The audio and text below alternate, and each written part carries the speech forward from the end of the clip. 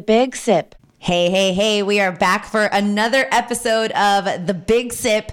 And in front of me, I've got an incredible woman of color, associate winemaker. We all know just how much of an anomaly that is in this industry. She is so badass. She has so many incredible things behind her that she has been able to do. She's actually been in the industry for a long time. So I'm so excited to sit in this chair with you, get into everything that she's been a part of and that's been a part of her journey, sit from her cup a little bit. Jessica Koga, who originally grew up in Southern California and is now, like I mentioned, that associate winemaker right here in Napa Valley. Graduated from UC Davis, started working at Schramsberg. After a couple of years, decided to broaden her horizons and start working some harvests in New Zealand and New York. I'm telling you, the conversation is about to be so great. And then eventually she came back to California. She returned in 2015 to Schramsberg as that associate winemaker, now focusing on the red wine program for Davies Vineyards, the sister winery in St. Helena. It is my absolute pleasure to introduce to y'all Jessica Koga. Welcome. Thank you. Happy to be here. So excited you're here. Yeah, I know. As I was mentioning to you off air, I've been eager to just sit in this chair and chat with you. And to me, it's so beautiful when we can share stories of people of color in this industry, particularly women of color in this industry, because you don't always get to hear those stories. And I know you've got a line of history behind you from just some incredible experiences that you've been able to go through. So I'm excited to sit from your cup to chat with you here for a bit as we're enjoying some delicious wines, which I guess is my first question. Like, why wine? Like, how did you end up here knowing that maybe you never thought this would be a space that you'd operate in? Yeah, it's definitely not like the job that you think of when you're growing up, at least not when you're growing up in Southern California. Like wineries, you know that they're out there, you see wine at the grocery store, but this is not like a job, right? It's not a doctor, it's not a lawyer, it's not, 800 other things. But I wanted to go to vet school, and so that meant going up to school at Davis. Interesting. And so going through, biological sciences, sort of doing some like soul searching, going through chemistry where I don't love chemistry. Chemistry also doesn't love me a whole lot. So there's that. That didn't go super well. So in the middle of school, trying to decide, like, what do I actually want to do? Like, is this what I want to do? I don't know. And I had been working for a professor in the viticulture and enology program, Dr. Ann Noble, who was their sensory science professor. So, the science of tasting, and a lot of statistics, and setting up tastings for her as just like a part-time job, and working with some of her grad students, helping them do their research. And she eventually was sort of like, have you thought about doing this? I'm like, no, definitely. Like, as a profession? I don't think so. What does this mean? So I took a couple intro classes, really fell in love with the idea that you can have this very hard science-based, experience, that's tied in with the culture and the business and all of those things. And you can travel, so that was appealing. And, you can bring as much art into it as you want to. You can bring as much science into it as you want to, or you can sort of, go back and forth. That creativity. And you're not stuck inside a lab for, all of the time, which is sort of nice. You can walk around, go outside, play, come back, do your thing. And that's the part that you really liked. Yeah.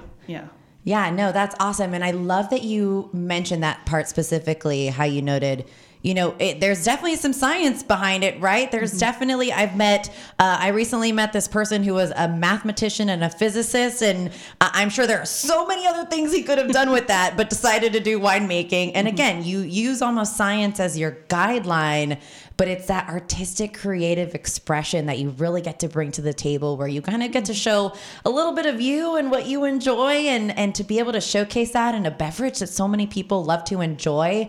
That's kind of the cherry on top of life, and being able to do something that you actually enjoy.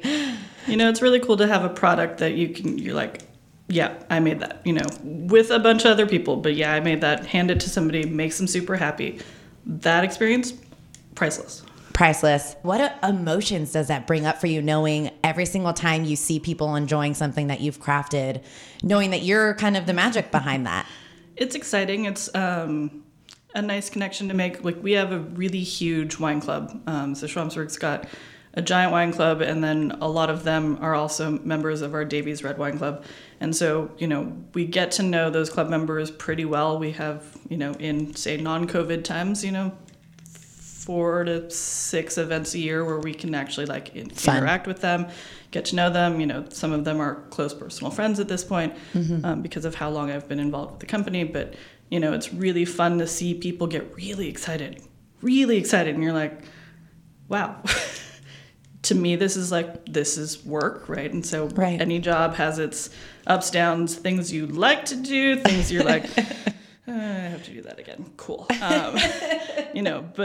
at the end of the day, it's that interaction, that connection, that's really big.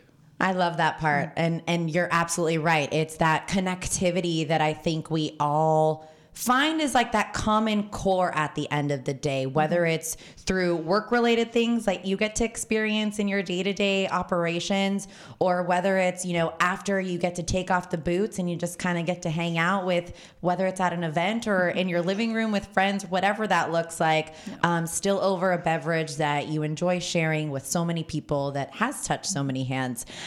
So cool. Exactly why people fall in love with this beverage, because of the magic moments that it brings into so many people's lives. And I love that I'm sitting here with you, the purveyor of all of this. So walk me through sort of, knowing that you started off in the industry, just kind of switching over gears, right, at Davis once you initially started to do veterinary work. And from there, what did that journey look like throughout the years until basically now, and you being the associate winemaker at Davies? So probably in my junior year when I switched majors, so that put me a little bit behind. So playing catch up a little bit, meeting. The nice thing about the program at Davis is that the undergraduate students will take the same classes with the graduate students in that program. And so you meet these people, and they're much more intense than you are because you're going through your undergrad, you're still having fun and doing all of those things. But in that process, you are also making connections with people who you might be working with someday that currently my boss is one of those grad students that I met while I was going to school. It's so cool. So it's these friendships and relationships you're building even at school. There's, I guess, different paths you can take into this industry. You can go production, you can go business, you can go viticulture. There's all of these aspects to it, and I was pretty solid on the fact that I wanted to do winemaking. And so was it the physical part that you knew, or what I guess was the difference for you in knowing that there's all these like arms and branches that you can dive into? For me, it was, I like the actual physical process of making wine, the hands-on side of it. I appreciate the outdoor aspect of the viticulture side. But for me, playing with the grapes in the cellar, seeing that evolve and having seeing what that impact of your decisions can be day to day is really appealing. And so, they encourage you to do internships while you're still in school, because how do you really know that this is the thing you want to do with, quote unquote, the rest of your life if you don't do that? Right. And so I had done an internship my actual senior year and my super senior year. So in between those two, I did an internship at Schramsberg. I was their lab intern for a couple months. And because it's sparkling wine, I was able to start in July and end in September when I had to go back to school. And that was, one of maybe 3 or 4 internships that was accommodating of the school schedule. And so fell in love with it. That was really fun, running analysis, seeing the actual process. And for anybody who has been up to Schramsberg, it is a beautiful site. And so you sort of walk up and, you drive up this almost a mile long driveway in the forest, basically, and you end up at what is a very hidden away from the road winery. And it is beautiful up there. Tons of history. The property has been there since the late 1800s. There's just this really fun connection to Napa Valley and, the winemaking side of it on that aspect, as well as just being able to make wine. And the cellar has a lot of character, put it that way. It's not a very easy cellar to work in, but it's got a lot of character. So it makes you a stronger person. You have to run up and down a bunch of stairs all day. Everything's on a hillside, so hey, so no problem that the gym's been closed during this quarantine. No. There's all of the stairs you could ever want to run. We have them, but really getting to see what that process was like was awesome.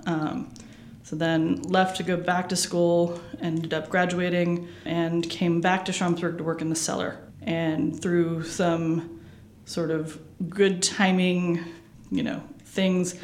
The higher powers, whatever we'd like to call them. There was some movement, and I got a full-time job basically right out of school. Wow. Which doesn't happen. No. Was really, really a lovely thing to have fall in my lap, basically. And so I ended up staying there for about 2.5 years. So left Schramsberg in 2007 to go to do a harvest in New Zealand because I wanted to travel. But then, you have a full-time job. You can't turn down a full-time job. What responsible human being does that, right? No. So then, 3 years later, I tell my parents I'm going to quit my job and move across the world for 3 months for, just cause a part-time gig. And they thought I was a little crazy, but they accepted the fact that I was doing this. And so I went to go work a harvest at Cloudy Bay in the Marlborough region of New Zealand. Great. Funny thing there is that a person who had worked at Schramsberg previously had actually helped them start up a sparkling program. So then when I got down there was this wine being made that was very familiar and very much smaller, but very familiar in style. Got to work at a place that was so much bigger than any place that I had worked before, which was only Schramsberg at that time. Doing like 3,000 metric tons, crew of like 30 interns, just a very different beast. Had a bunch of fun, made a lot of friends there, traveled for a while after that, which was great. More wine travels, or really just at that point it was for yourself and just being exposed to this whole other side of the world? A little bit of both. So like a friend of mine and I, rented a car and we basically traveled for a month around New Zealand, went to a couple other wine regions, went tasting, hung out, sort of backpacked around the country.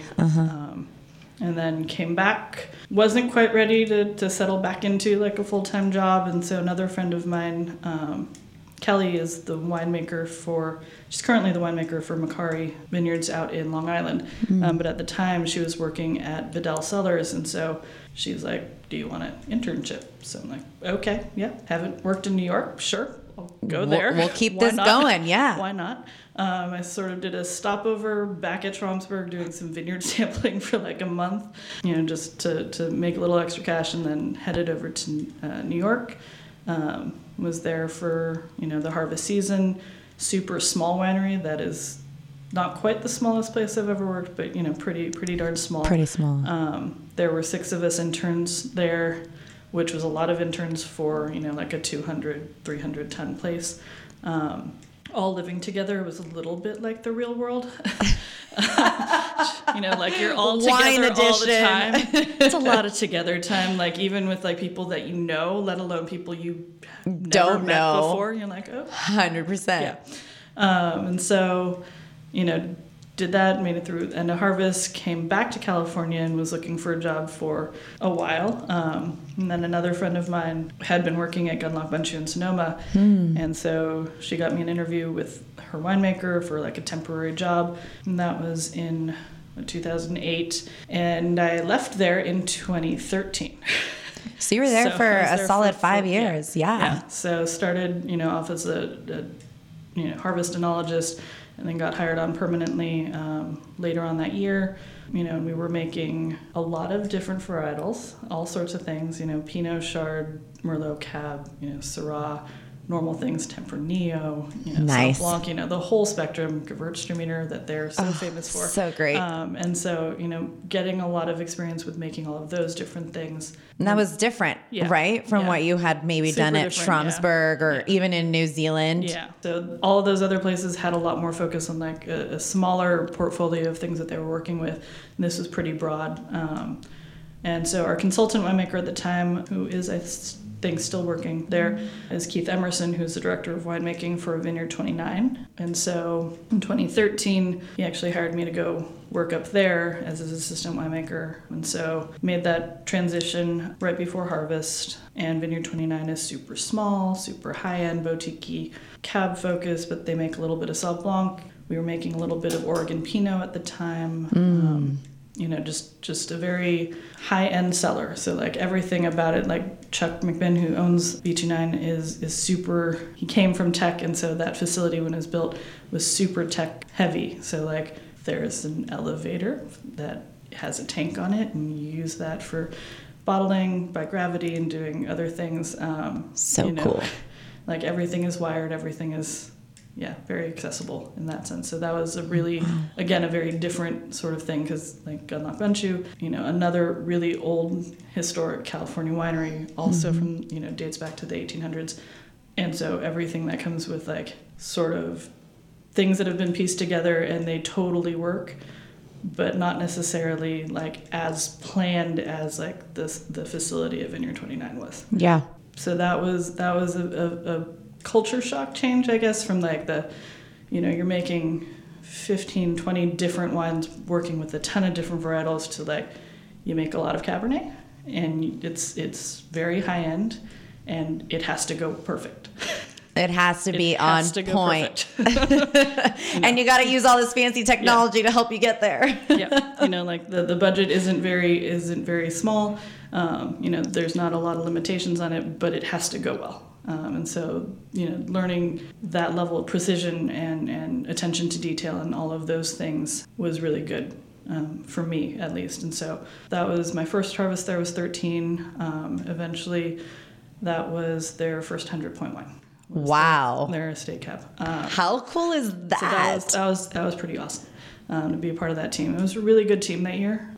Some of whom I'm still friends with today, which is really cool. One of whom I worked with currently. So kudos to really you cool. And that team. That's a cheers to you. Yeah, that deserves a cheers. 100-point wine, which is just mind blowing to me because, you describe working for places that have all of this like rich history, right? They've been around for years, and then you're in this space that's kind of all new in terms of the approach, in terms of even the background where this individual is coming from, how you're approaching the wine, and yet you're able to, again, go back to the basics, use science as a guideline, but still put in that craft to create something that is now an 100-point wine that you were a part of the team that made that happen, and you're planting your seeds to make some history of yourself. Yeah, that was definitely like one of the more like, oh, I see how this works. Like all the things have to come together in exactly the right way for that to really be a seamless thing. And so you have the right team, you have the right fruit, you have all of the things you need, and that becomes like, oh, okay, it sings, and you can tell from the wines, which is really cool, that they're that kind of expressiveness. Yeah, symbiotic relationship. 100%. That's great. And after Vineyard 29 and that experience, what resulted from that?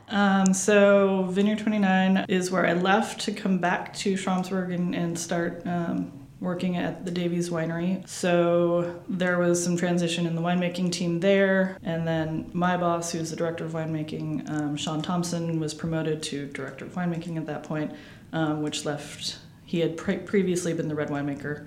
And so there was a hole there, and so he asked me if I wanted to come back to head up that program. And so we had worked together. My last harvest at Schramsberg was in 2006, and so we'd worked together there, which was his first harvest. We'd already known each other for a few years at that point because of going to school at Davis. And so, it was going to be like going home, which is, you can't always go back home, right? But in this case, it definitely was in my favor that I already understood how the sparkling program worked, and their vineyard sourcing and all of that was pretty much the same. A little bit of changing here and there, but the vast majority of it was the same. And sparkling wine is not an easy thing to learn. Nope, that is a hard method. It's a lot more complicated than making, still whites or still reds. there's a lot more steps, a lot more things that can go sort of sideways. Yeah, so the next time someone's sabering something and spraying those bubbles everywhere, you're wasting a lot of hard work. I'm just kidding. That's fun to do too. It's all fun. It's all fun. Yeah. But that was definitely my favor, having had the higher end experience of Vineyard 29, and then also just, having at that point seen a lot of different things happen in a lot of different places, knowing who to ask questions of, having those relationships, from all the rest of my career has definitely assisted in that. And so came back as associate winemaker, and I've been back now for almost 6 years. That's awesome. Yeah. That is so cool. And I love what you said specifically about how when you came back home, because that's kind of the starting ground, right? Where everything all got started. But now you had this breadth and depth of knowledge and experience, not from a singular background, from all sorts of backgrounds, from, out of this country to the opposite of the coast, West Coast versus East Coast, dealing with all these different varietals, dealing with different winemaking styles and techniques and how people were approaching, just wine in general. And I think that, that can only ever assist someone to have this more global understanding of their product and how you pour your efforts into making that wine. Absolutely. What did I'm curious, New Zealand and New York is just sticking out for me right now, and thinking about all of those experiences that you had. What was it like now looking back to see yourself in those moments, and how different the wine world was in those spaces, or what were those major differences now that you look back as parallels to Napa, and different things that you were able to take away from that? I think in general, New Zealand was a lot more open to experimentation, a lot more open to, innovation in terms of mechanization and efficiencies on a bigger scale. Mm-hmm. And part of that is because their labor force is smaller than ours. And so you have to mechanize because you don't have the bodies to, handpick everything that you're producing, to, do some of that work. And so you have to be innovative. And part of that is, then developing machinery that can be more efficient, do more things, do it better. I'd say in New York, it was I imagine that it is sort of like Napa would have been in the 80s. So it's a super small community, maybe the 70s and 80s, super small community. They're figuring out what grows best, how to treat that, figuring it out by doing it, as opposed to just, cookie cutter, trying to copy other regions.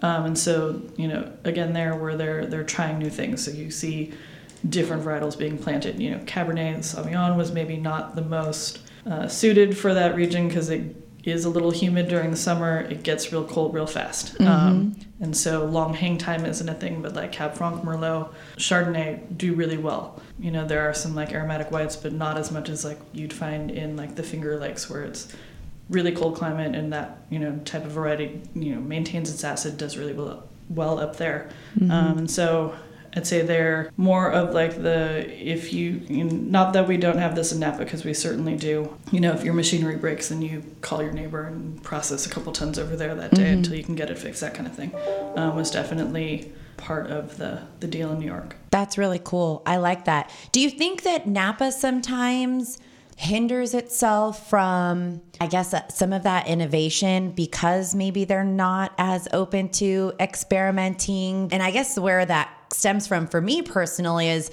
the sense of feeling that I get across the valley and growing up here, that we really like sticking with tradition and not really going outside of that box or that norm. As someone who is doing the work and in the middle of it, is that similar to what you're seeing on the inside? Or what do you think Napa is missing, or what is that key that they should be focusing on to maybe attract a little bit more of that innovation? And does part of that come with, and I think I already know the answer to this, does part of that come with also just diversifying the industry in terms of culture and, different ideas that people can bring to the table?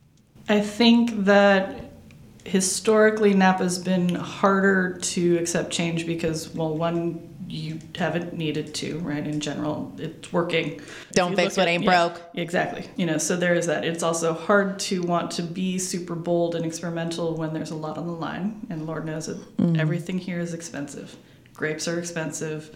Equipment's expensive. And so there's only so far you want to maybe push with, your fruit at $10,000 to $15,000 a ton. That's a huge investment if that goes very poorly. True. But I think that in general you're starting to hear a lot more of people doing different things. You're seeing lots of other varietals coming up, maybe not dominating the market by any means, but people are trying other things that aren't Cabernet, that aren't Chardonnay, that aren't Sauv Blanc.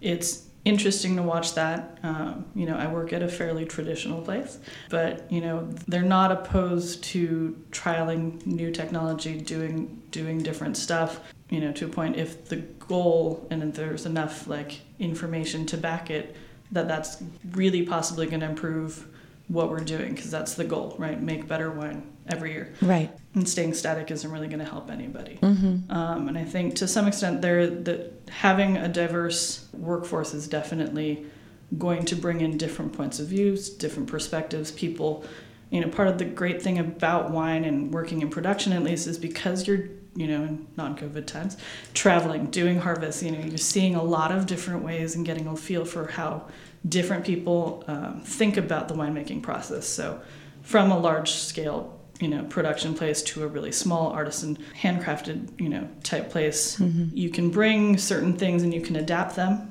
make yourself more efficient, think of maybe a more quality first kind of thing versus the efficiency side of it. And there's always give and take with that, but the more you travel, the more you experience other people's ways of thinking, the more open-minded you're going to be when it comes to being like, oh yeah, we can try that. 100%. Interesting. One of the things that was most interesting, so in 2019, the company took a few of us to Champagne and Burgundy to do research. So research. It's the best kind of research. The best kind of research. I know whenever anyone sees you just drinking wine, they're just like, what kind of research is that? I want to be a part of that research. The best kind. So we spent 3 days in Champagne, 2 days in Burgundy, tasted with some of the best winemakers and at the best places that we could schedule, and the level of innovation that they are willing to try in France is actually really inspiring, because you think of France, you think of this like stodgy, stuck in its ways, very tradition focused place, and yes, it is that, because that is how their wine industry has been built. But they are pushing, they are trying to innovate and bring new ways of thinking and all of that into their industry in pretty much every aspect of their industry. And I think that we're seeing the same sort of impacts here. It's just maybe a little slower. Slowly chucking along. Yeah, wow, exactly. Champagne, France. I can only imagine how nice my first time to Champagne. Yeah, first time to Champagne. I'm definitely going back at some point. Right? There's definitely all those places where you go once and it just captivates your heart. And you're like, at some point in my life, I will be back. Hopefully sooner than later. Yeah, exactly. I love that. And you touched upon a couple of moments ago, you mentioned, one of the great things that you admired and something that you think industries are starting to push a little bit more is maybe even risk acknowledging that maybe working with a couple of different grape varietals might be a great way to start broadening those horizons. Was that something that you really appreciated from your time at Gunlock Bonchu and knowing that you were being exposed to all of these different grape varietals, and what is different about that sort of environment from what you see happening at other places that might just be a little bit more limited? What are some of those things that you're able to take away? Yeah, so you definitely learn some tricks of how you can, when you're trying to figure out, Gewürztraminer, for example, can be very spicy and very aromatic and great in that respect, but with that comes a price of it being occasionally too phenolic, so slightly bitter on the palate and a little aggressive in that sense. And so the way that a lot of people can get away with that is that there's still some sugar in it, right? So the sugar balances out the bitter, but the way that Gunbund's Gewürz is, it's dry. So you have to get enough of that Gewürztraminer character that it's Gewürztraminer, because why drink it if it's not if it's that, not, yeah. Right? But not so much that it's overpoweringly bitter for, whoever is drinking it, so that, you don't really want you to have an unbalanced wine. And so finding that sort of the ways of making that happen has actually been helpful, like at Schramsberg, when we have a Chardonnay lot that is perhaps a little bit more phenolic, taking techniques that I learned or that we've experimented with at Gunbun has been super helpful solving that.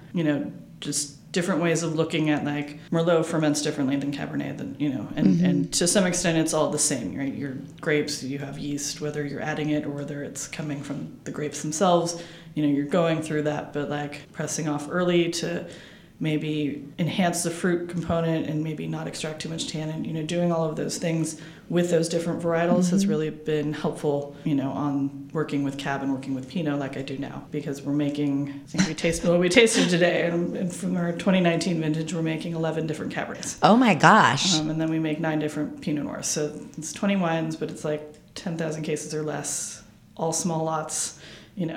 Yeah, so when we say red wine program, this is no joke. It's a spectrum. So we're working with fruit from all over Napa Valley, on the Cab side from Coombsville up to Calistoga, hillside fruit, valley floor fruit, doing all of those things. Our Pinots, we're doing some Napa Carnera, some Sonoma Coast, from like Fort Ross Seaview, so like way out on the coast, and then also from Russian River, and then Anderson Valley, we have some from up there too. So broad expressions of things, lots of diversity in our program. Lots of diversity. That's amazing. And again, being able to work with so many of those different varietals like you had access to I like that you called it Gunbun, because I'd never heard that before. Probably one of the few who's never heard it like that before. If we draw parallels to even why there's also a need towards diversifying just the wine industry in general when it comes to the talent that we're attracting, how different perspectives and just people from different backgrounds can, at the end of the day, enhance everything all at once. What has that looked like for you as an Asian American woman in this industry? I definitely get asked how long I've worked in the tasting room and how long I've do I work in sales or marketing? A lot.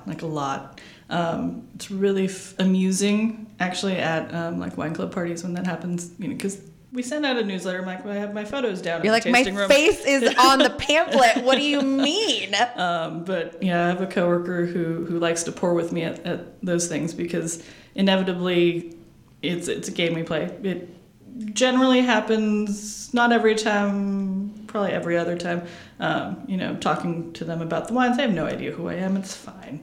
Like, I don't expect you to know who I am, but this, how long have you worked in the tasting room? Like, it's interesting because it's never female, ever. The one who's on the other side telling you that? It's never female. Interesting.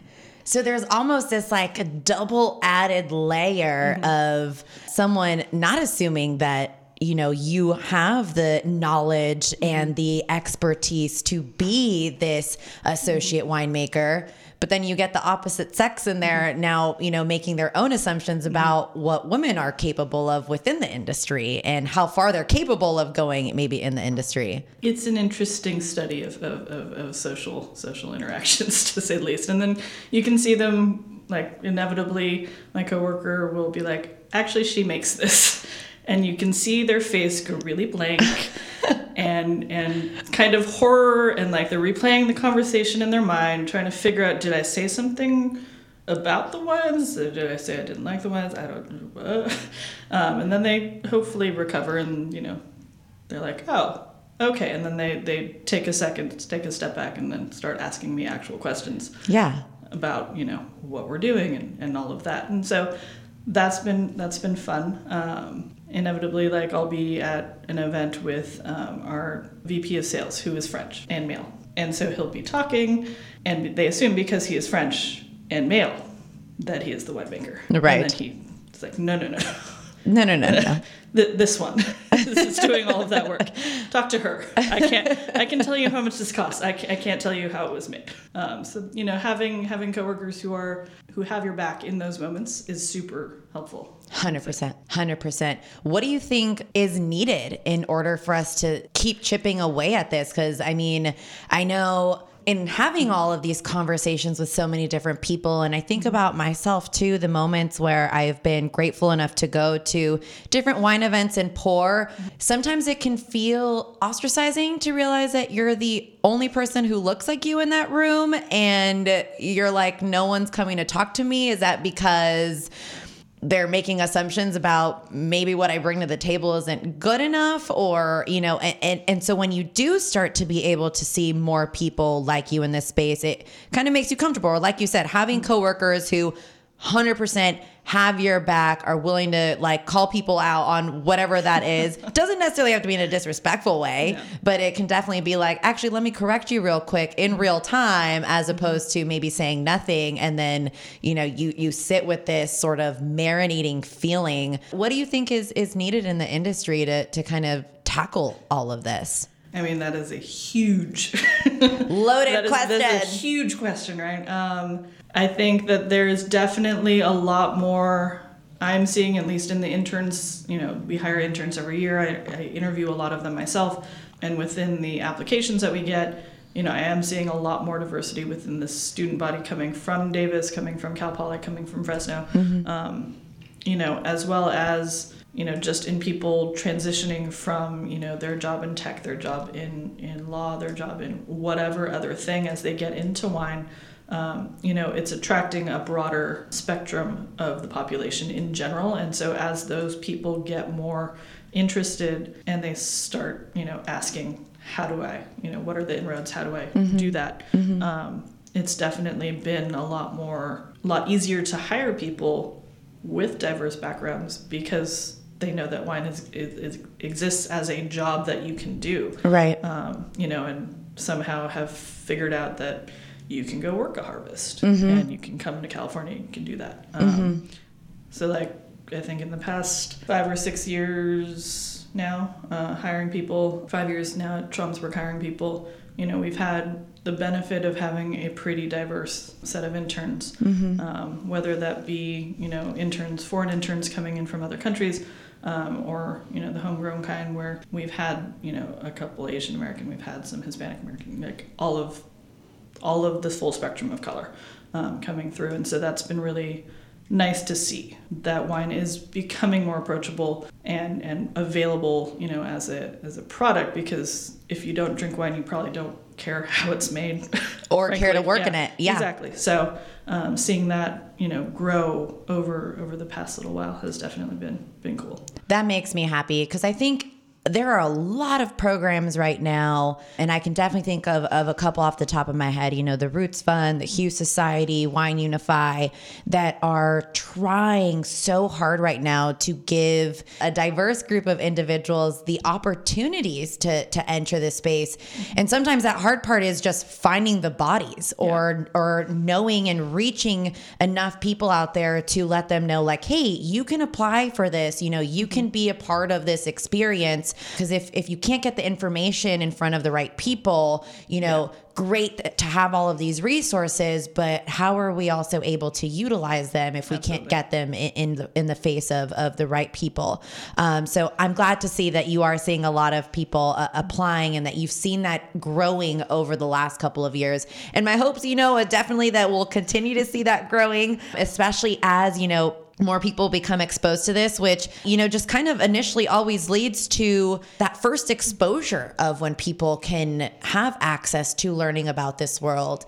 And you were actually a part of that for a really cool program in St. Helena that the FFA program does around viticulture. And that's something that I told you about in an email that I bonded with you for on that, knowing that myself, one of my initial experiences, aside from, being with my family members who have been vineyard stewards and showed me, how the lay of the land works from a very young age, but seeing it from a practical educational perspective in high school early on and being exposed to that, I think is so vital and such a key important part in really broadening people's horizons, especially here, knowing like this is our economy, like we are an agricultural industry. And if we can't even reach or tap into the young minds that, you know, are living and breathing all of this, it's kind of like the industry itself is doing itself a disservice by not being able to then retain those individuals, then have those same individuals contribute into this economy so we can, you know, keep it going for years and years to come. What was that like for you to be able to keep that program going and to be a part of someone who can shape some of those minds? Yeah, so, I mean, the St.Helena High viticulture enology program has been going on for a while now.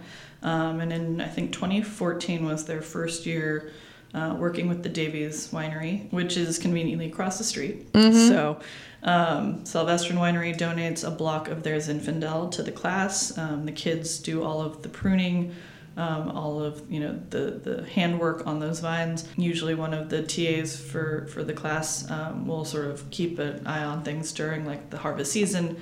And then in the fall, when they come back, they'll start, you know, the new class at least will start looking at their, you know, the bricks levels. They'll do vineyard sampling, all of that hands-on work on that side of it until they end up picking it. And so they'll go through, they're each assigned, I think, 1 or 2 vines in the block that are like their vines to take care of. And so then they'll go pick them. They bring the fruit over to our winery across the street and then use our equipment to destem them, to do all of the processing for that. They have to do all of the math of like, you know, how many pounds was that? How many tons is that? You know, like the full experience on a very small scale of what we do every day. Right. And so then they come back the next day, we inoculate their bin of Zinfandel. They come back twice a day in like groups of 2 or 3 and do their punch downs every day until it's dry. And then come back as a whole class and we'll press it off. We have this small little sort of home winemaking basket press, and so they, you know, will take turns and shovel the grapes out. Generally speaking, they'll get a barrel donated for the program. So I think Nadalier has been donating that the past couple of years. Yeah, Nadalier, and then I think maybe Tenillery O at some point. Mm-hmm. So a couple of local cooperages doing that. Then they'll press it off. Then we'll basically go into like, you know, resting mode for a while, where our team will take care of it for them. And then in the spring, this year's class will bottle last year's class's wine. And so, you know, they'll hand bottle it into 750s and then magnums. And there's 1 3-liter that is auctioned off at the FFA rib feed, mm-hmm. which, you know, raises money for that program, for all the FFA programs in general. Really cool event, you know, where like the culinary students at the high school do all the sides. John Sorensen does all the ribs. Mm-hmm. You know, it's a silent auction, live auction. Really fun to see, you know, all the things that those kids are doing and the ways that, you know, they're learning hands-on things that are really useful. Very useful. Know, whether or not you're going to go, you know, and weld things for a living or not, knowing how things are put together is really cool. And so for a lot of the kids in the vit class, you know, there's usually about 20 of them in there. And, you know, some of them are definitely in there because it's got a lot of field trips in that class. Maybe not super interested in that aspect, you know, in the nitty gritty of it.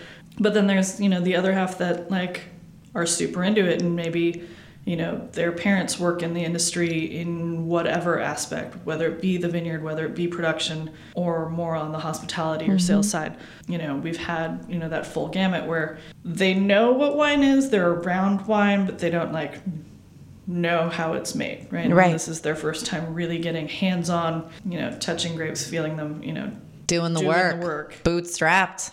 It's pretty funny, especially when it's like there's inevitably like a couple jocks in the class, and so when they're doing their punch downs, we also make them do like, because you can't just punch, like they can just punch down their own fruit, but like that takes all of 2 seconds right for that. So like when we're demoing it, we'll make them do one of our bins, and it's usually like something that's super actively fermenting, and punching down a bin that's very active in its fermentation takes a lot of core strength, and normally it's hard. Yeah, normally they'll just try to muscle it through, like put it in the middle of the bin and just try to push down, but that's literally like pushing down on cement, like that's not moving anywhere. And then They try and nothing happens. And then you give it to like the smallest person in the class, whoever that may be. And you're like, okay, go in the corner, and you do it, push it down from there, and then work your way through, and totally easy. So it's like you can't just like a pro, yeah. You just can't muscle your way through this. You have to think about it, use your brain. It's really engaging them in that, making them think about what they're doing and be present for it. 100%. My boss is pretty fun in that he will find the people who are not paying attention and then ask them questions. That's my favorite part. If you are in the seat where that is something that you are able to do, I always say, call people out. If the kids are like, whispering in the back, he's like, hey, person in the blue sweatshirt, what's your name? Hi, nice to meet you. I'm going to remember you for the rest of this class. Yeah. So it's really fun to really get to know some of them, when they're really curious about what do I need to do if I want to do this? We hire interns, and we've hired a couple of those kids, to do even maybe not the full extent of our harvest, but the harvest kind of things before they're about to go to school. So that's been cool too. Yeah, that's literally amazing. I mean, you are a vehicle towards so many of these kids who are being exposed to this on a level that's much bigger than I live in a place where we grow wine. And to truly understand and conceptualize, one, the very hard work that goes behind that, but then also appreciate the craft that's behind that. And I think, for a lot of kids, and I guess why I feel like this is because, I went through it. You grow up and you almost harbor these negative emotions towards the industry because you're like, there's nothing to do here unless you're over the age of 21 to drink wine. And then pretty much, you're SOL when it comes to anything else. And then obviously you get old enough and you're like, I get access to all this great wine, right? You go through these different periods.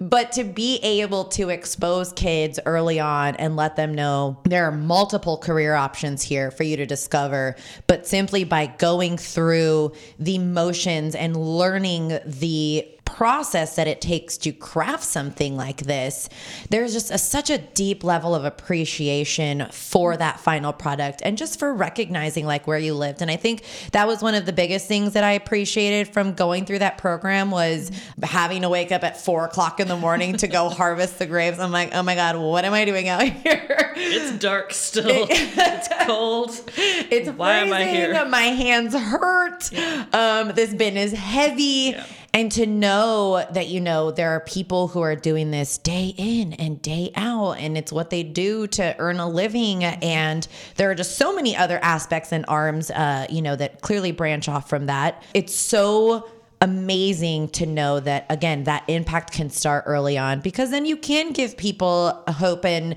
inspire them to know that they too can see themselves in this industry, or that there might be opportunities beyond after high school for them to start doing that. I think what would be so great is, granted, St. Helena, maybe a little bit of a different town compared to the other towns here throughout Napa Valley, in terms of what they have access to, whether that be connections wise, financially wise. But what I think would be really great is if programs like this, if we were able to somehow find a way, if the communities, the Napa Valley Vintners program, whoever we want to point fingers to, was able to find a way to loop in students from all the way from American Canyon, which is still considered Napa Valley, to Calistoga, and find ways to create programs like this at those high school levels for all of these kids to be exposed to that, as opposed to just one town within this huge valley. Because I think there is a lot of value in there, both in terms of just exposure and people being able to appreciate, but then you're going to start to attract this huge diverse talent that you can retain, knowing that, hey, you grew up here, you kind of know the lay of the land. So hats off to you, and just so great that you've been a part of that program and that you've continued to push that forward as you continue to uplift this incredible wine program that you were talking about with Davies. What's next for you, or what are you looking forward to the most that excites you? So, we have, obviously, we're making quite a few different wines down there. Eventually, in the hopefully near future, going to be finalizing sort of our production space down there and starting a hopefully new construction project soon. Maybe not in the immediate future, but in the next couple of years, I think that's going to happen. So, very cool. Where the winery is now, it used to be the Epps Chevy dealership. And so we basically, in 2012, Schramsberg purchased it to turn it into a winery, and they basically turned that entire showroom property into a big warehouse winery, and they were making wine in there when it didn't have a roof in the middle of summer. And so slowly but surely it's come along. Last year we finished a remodel in the barrel room there, and so now it looks a lot more presentable than it did before. But I think that'll be a fun project to sort of build the winery that it should be and that it will be in the future. Yeah, spearheaded by you. Hopefully. It will be. We're speaking it into existence right now. I will say that from the high school student perspective, the Napa Valley grape growers, I don't know if they're doing it this year, but I think last year and maybe the year before, they had a program for high school students to intern during the summer with either on the vineyard side or on the production side. And so they were sort of facilitating connections with interested high school students for that program. That's amazing. And then I'm going to shout out, do a little plug for Schramsberg. Let's get it. So Jack Davies, who is he and his wife Jamie Davies founded Schramsberg in its current incarnation. Their son Hugh is our CEO currently. So after Jack passed away, they started the Jack L. Davies Agricultural Land Trust Foundation. I think that's correct. And part of that, they've been, raising money and contributing to causes that keep Napa Valley in agriculture. And one of the fun things that they've started doing in the past 2-3 years for graduating seniors going into any form of agriculture studies, so it doesn't have to be wine and grape growing. It can be, other ag sciences or broad spectrum of agricultural studies there. They have scholarships. That's amazing. And it's open to anybody from American Canyon up to Calistoga, basically. Wow. So I think last year they gave away $5,000 to 5 students. Something like that, which is, pretty awesome for something that's been around since maybe like 98. Heck yeah. Or so. Yeah, that's amazing. And I mean, again, this is how we continue to sustain and keep this moving forward, is being able to look back and fund that next generation. So awesome job to Schramsberg and the work that they're doing and the work that you're doing, all of the work that you have done and what's led you to this moment.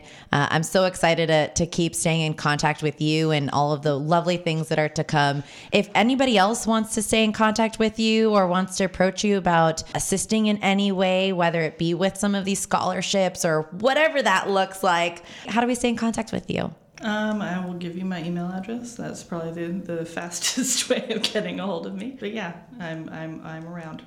Okay, awesome. And what's your social media handle so we can get some followers your way? It is @WineChick, so WINECHIK. Wine Chick, and it makes sense because she's all about it.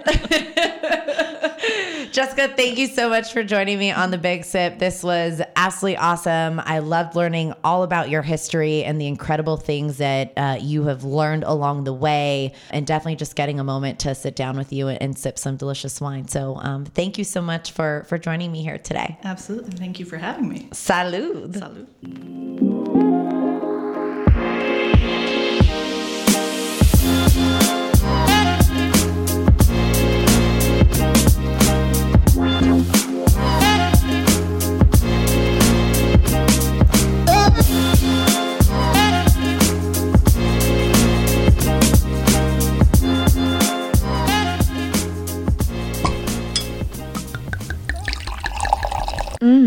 The Big Sip.